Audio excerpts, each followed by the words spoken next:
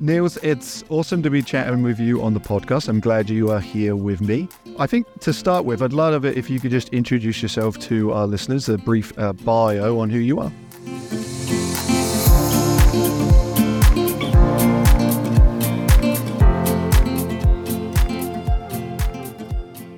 Thanks, Ellie. Yeah, I'm excited to be here. I heard about the podcast quite a bit. So I'm Niels. I am the Core Services Manager for Experiential Resources. We are in ACCT PVM, and so we do pretty much everything PVM world-like.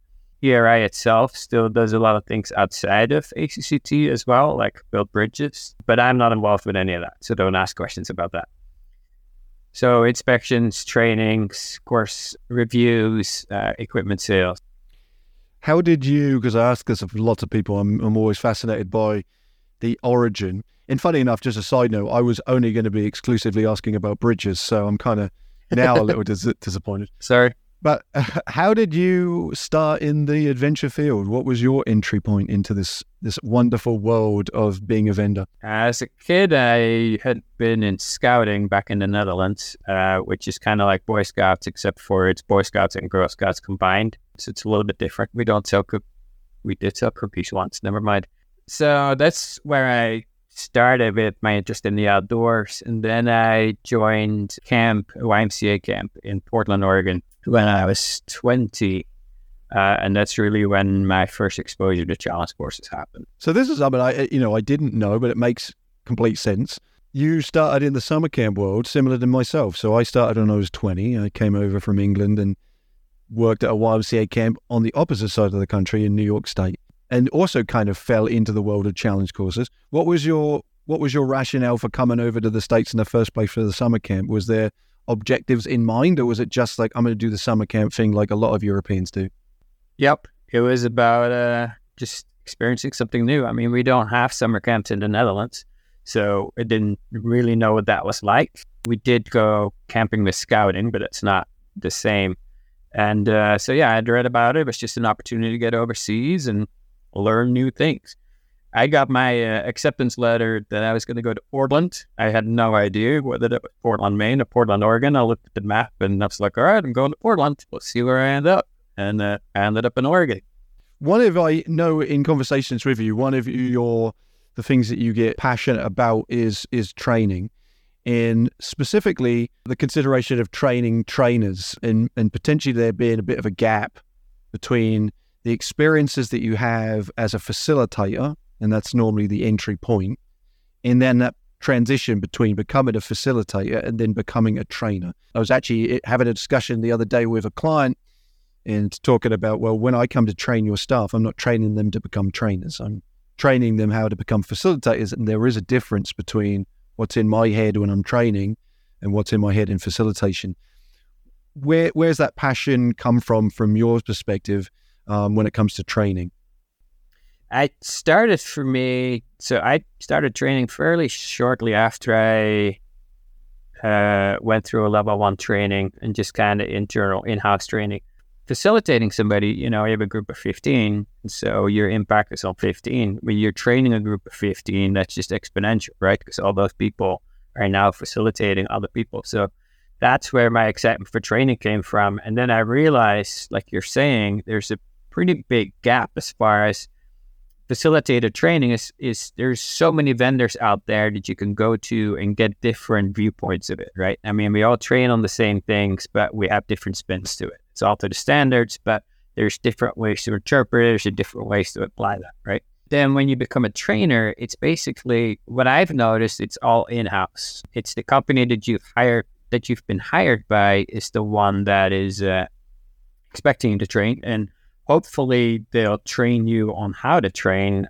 But a lot of places, it's like, oh, you've been a facilitator for so many years, so now you could train it, right? There's no official pathway for sure about how to become a trainer. And even unofficially, I feel like the industry is lacking on that. If you happen to work for a boss that or a company that actually trains you how to become a trainer, or at least like introduces you and lets you shadow and all that, that's awesome. In my experience, that has not always been the case. Trainer credentialing was a big topic of discussion at the conference, the most recent ACCT conference, especially as well at the PVM symposium.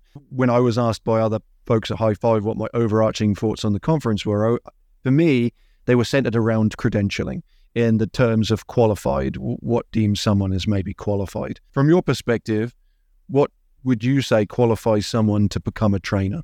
Yeah, I guess that's interesting because the qualified course professional document, has some minimum guidelines. And we do, when a client of mine asks, hey, can we train our own staff? That is one of the things I reference, like, hey, do you have the minimum number of hours? But hours only go so far, right? I mean, there's people that say I have 20 years of experience facilitating, and I'm like, do you have the experience of facilitating the exact same thing 20 times? But for me, it's about pedagogy, right? How do you train? You have to learn how to train it effectively and to different individuals. You've got to use different learning styles and all that. And we use that as facilitators as well. Like, it's not required in the standards to train facilitators on that, definitely not guides, but it is important as a trainer to know that.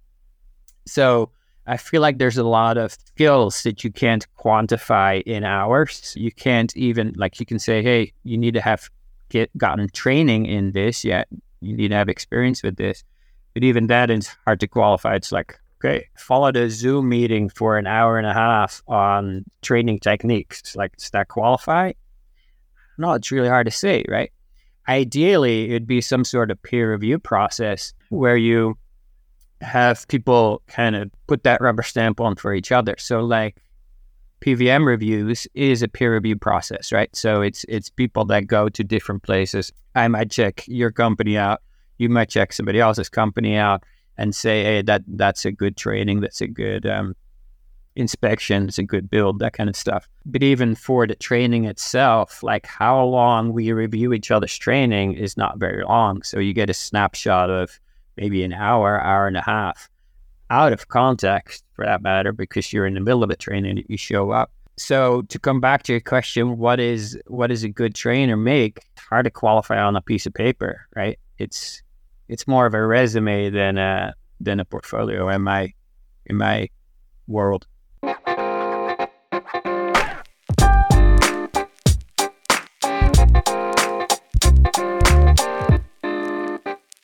Hey friends, I'm just jumping in real quick on this episode to let you know that we have some jobs available in the training team. The two roles that you'll find on our website are listed under Trainer and Adventure Facilitator and also Senior Trainer and Adventure Educator. Both of those are involving the training team. Both of those are going to be working alongside myself and Lisa and Chris and Rich and Hannah and Kira, all of whom you've heard on the podcast before. The Trainer and Adventure Facilitator is more of an entry-level position. And so if you're really interested in this field and you've been operating on a challenge course for a couple of years and you're really excited to take that next step into training, then that would be the opportunity for you. The Senior Trainer and Adventure Educator is for someone who's been in the industry for quite some time and has also had some training experience, preferably at another professional vendor member. So if you're listening to this and you work for a PVM and you'd be interested in working at High Five, I encourage you to check out that position as well. I could go into the details around like salary ranges and all that kind of stuff. You can find those in the link in the description of this episode. So I'm going to put the link in there with all the information about this position, including the salary range, which is critical and important in your decision making. But I wanted to share the why, as I've often described in this, rather than the what, the why of why you might want to work for High Five and in the training team. I'm coming up on my 10th year working at High Five. The organization is full of experts in the field, both in the construction side of things, but also the facilitation side of things. And I've had the pleasure and opportunity to be able to grow and learn from all of those people around me. There are constant opportunities for professional development, both internally and externally, going to conferences and the like. And I have found in the last 9-10 years, the growth that I've had as a facilitator, as a challenge course operator, as a trainer, have exponentially grown in a way that I wouldn't have had I not have ended up working for an organization like High Five. So If you're interested, then please check out the description. And if you have any questions, you want to ask me anything specifically as you read the description and you're still curious, then message me. If you're on Instagram, you can direct message me there at Vertical Playpen, or you can email me pbrown@highfiveadventure.org. That is my work email, pbrown@highfiveadventure.org. All right, thanks everyone, and let's get back to the episode.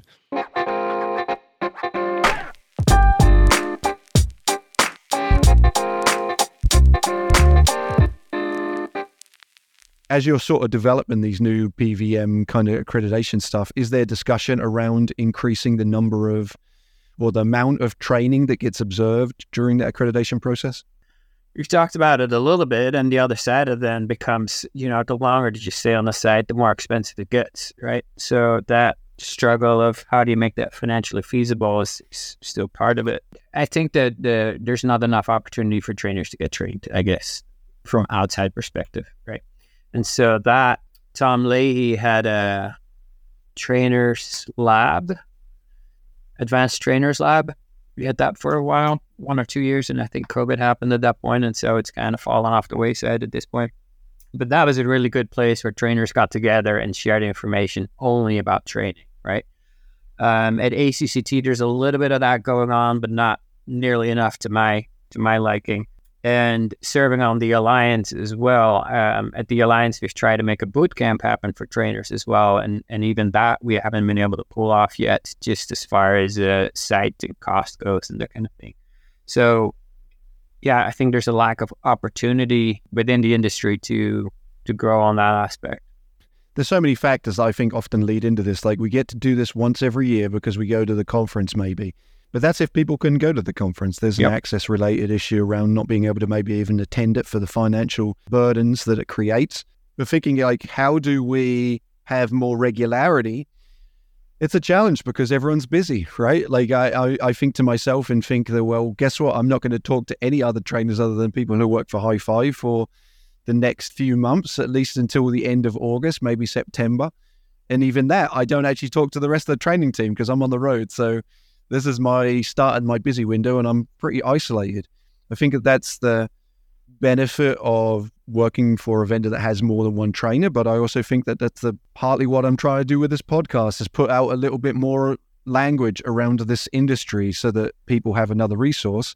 But of course, this is a one-way audio thing, right? People are listening, they're not talking to me. So I would encourage, and I'm going to put this out into the atmosphere and see what sticks in terms of how, let's poll the audience, like, how do we ensure that more trainers can talk? Or do we need to organize different meetings? Do we need to do stuff online? I'm up for it. So if people have ideas and solutions and want to head something, yeah, there's going to be people who will listen to this who are like, yes, we need to start talking more. You're hearing both myself and Niels say that we both desire this need for continuous training. Do you anticipate that we need to possibly, even as PVMs, as we get into like maybe trainer credentialing models, that PVMs need to start offering train the trainer model trainings? Because yeah, I think, and that's where I've been trying to get the Alliance to go, right? So train the trainer to me is where it's at as far as getting people involved, because if we don't develop the trainers, then we as PVMs are going to run out of people to hire, right? I mean, we're all struggling in May. Hey, do you have another trainer? No, nobody has another trainer available because we all train on summer camps. We need more people. We're really fortunate in June, ERI, we're doing a training where we need 3 trainers. And 4 of us are going to show up, and 1 of us is going to rotate around, and it's going to rotate around who's going to walk around as well. And so we can actually watch each other train. And I'm looking forward to just learning a lot about that. About the feedback that I'm getting from my coworkers, and also what I get to see from my trainers. So, yeah, but I think there's more need for professional opportunities. I mean, what you're doing right now, awesome. There's not a whole lot out there that offers that. Like I said, the boot camps where we get together for 2 or 3 days and train trainers and talk to each other and figure things out. It'd be ideal, like we have a PVM symposium. If there's a symposium only for trainers, that'd be great. If we all could get in the same room and just share information with each other and have some prepared content about, hey, this is what we're going to talk about, prepared presentations that we all learn the same thing, and some time for discussion. Because I think part of the conference, the issue for me is you don't really know what workshops are going to show up or going to be there, at least not when we sign up, because we try to, get ahead of the ball game and pay early attendance fee. And so all the workshops aren't finalized yet. And even a title of a workshop only gives you so much. So yeah, trainer credentialing. Okay, I know a little bit what we're talking about. Train the trainer in an hour and a half. I mean, what are you going to cover? I don't know. Who's going to cover it?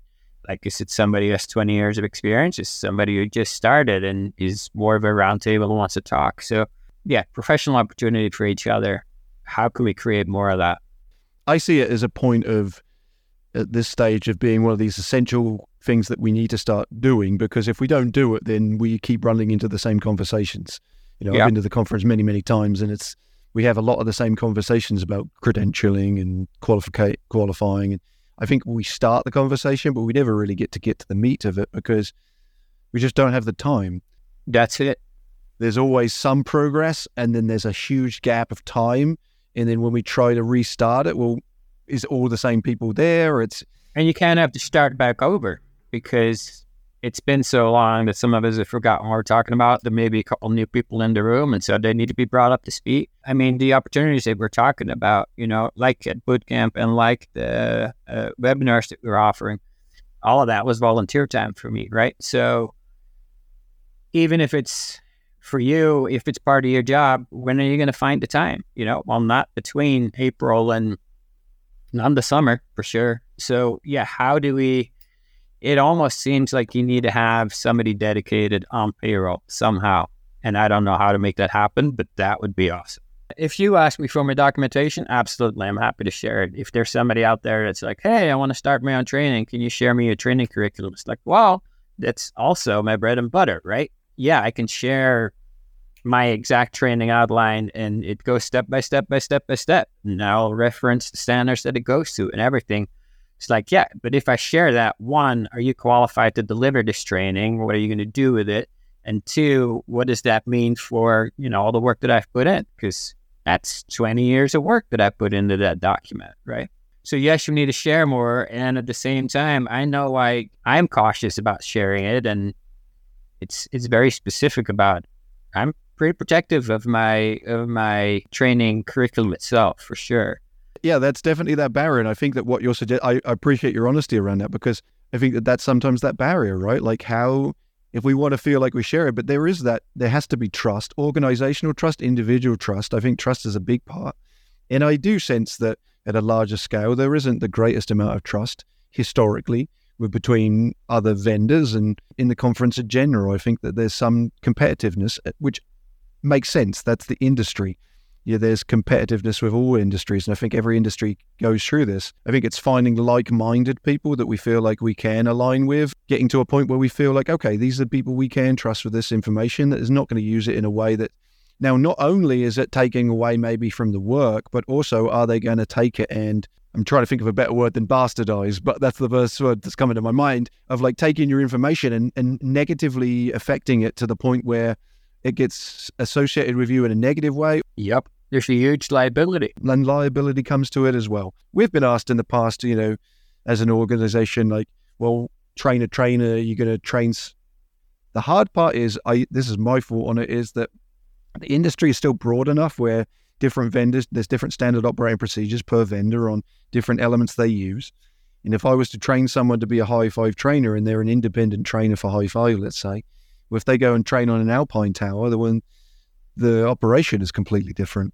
And so then if they get that wrong, then that's listed under high five, right? So I have an awareness of how Alpine Tower operates. I understand how Randy at Vestal Gap Ventures makes stuff. I know how an Embelay works, as an example. I know how PA uses their stuff, mainly because my role is as a full-time trainer. So I see its frequency, right? I've seen enough of this stuff to have a greater awareness. But how do we get individuals to do that without causing a liability concern? Maybe we need to narrow that focus. I even wrote in my notes here, like, trainers under what capacity? As an example, myself, I can train to dynamic and static facilitated operation, right? Under the parameters of ACCT, facilitated, guided, self-guided. I'm a trainer of facilitated operations. I couldn't train to guided or self-guided. I don't have the experience. So therefore, even as a trainer, there'd have to be distinguishing features, maybe under those standards, that are more niche, more narrow, because you can't just say trainer. Yeah, and that's what I like about the inspector certification, at least. I mean, it's all self-declared, right? So there is, again, that aspect of trust, but there is the different categories. Hey, can you inspect this? Can you inspect that? Can you inspect that? I think having something like that on, which I think why trainer credentialing will be awesome, because it'd be great to go to one website and say, okay, these people are qualified in these things. And so that's, how do you review each other?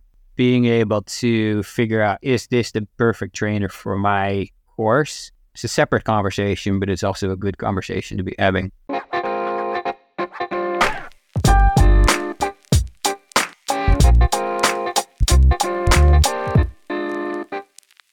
Hey friends, Phil here. Just wanted to quickly jump in and let you know that we have a level 2 training. We call ours the Beyond Basics training. These are for non-normal situations like gear retrievals and participant rescues.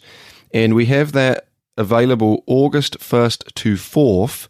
And there are some spots available, limited spots left, but there are some spots available. I want to throw it out to this audience to let you know that August 1st to 4th, there is a level 2 training at High Five at our beautiful facility in Brattleboro, Vermont. I'm going to throw the link to where you can learn more into the description of this podcast. So if you check out the description, you'll find a link, head there, and you'll learn more about the level 2 training coming up first week of August. All right, thanks friends. And back to the episode.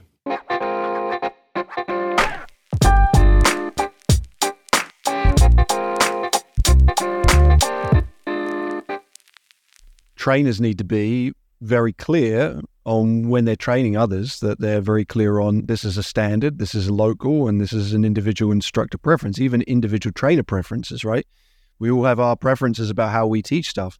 And if we're not clear about that with our clients, then they run afoul of saying, just making assumptions that because they hired X number, this person from this organization, therefore they're getting the right cut. It might not be the cut that they actually need. It might not be the way that they need to use their course, but they will rely on that and assume that what is being taught is the standard. Too often do I go to a site that was trained by somebody else, either internally or to an external thing, and they'll say, well, that's not how a so-and-so told me how to do it. And then I'll say, well, no, what they showed you though was individual instructor preference. The standards are actually a little bit broader and you can choose, right? This person just gave you this narrow thing and said, this is the knot you tie. And they just say, well, this is the knot we have to tie. And I don't think that that's accurate. And so being very clear, not only in the credentialing, but also when we're working with clients, being upfront and saying, this is the way that I'm going to teach this. And that's up to you if you want to go somewhere else. And understanding that the client may still not quite hear what you've said, right? Because there's definitely also sides like you're saying, hey, this is the knot we tied because this is how this is the standard. And I'm like, that's interesting because I know the trainer. I don't think they'd say that that's the standard, right? So you did check in with that trainer. Like, no, I told them that you can tie multiple knots, but somewhere in translation or somewhere in that time period, people forget things. So realizing that as a trainer as well, it's like, I love having my standards book with me. You'd be like, all right, let's look it up. Or, hey, we all, in most places, have internet at some point on our phone, right? All right, let's reference the source. I think that's very important as a trainer, that it's okay to be wrong, and it's okay that you give him the homework of like, all right, let's find the source. Trust but verify. One of my coworkers likes to say that, trust but verify, right? And on the level 1 training, for me, I'm going to focus a lot more, okay, this is how you do it. But on the level 2 training, I want them to verify most of the things that I say. Not all, because we don't have time for that, but most of the things. I'm like, all right, where do I find this information? You tell me how to inspect this harness. Well, I've been taught this. Doesn't matter how you've been taught.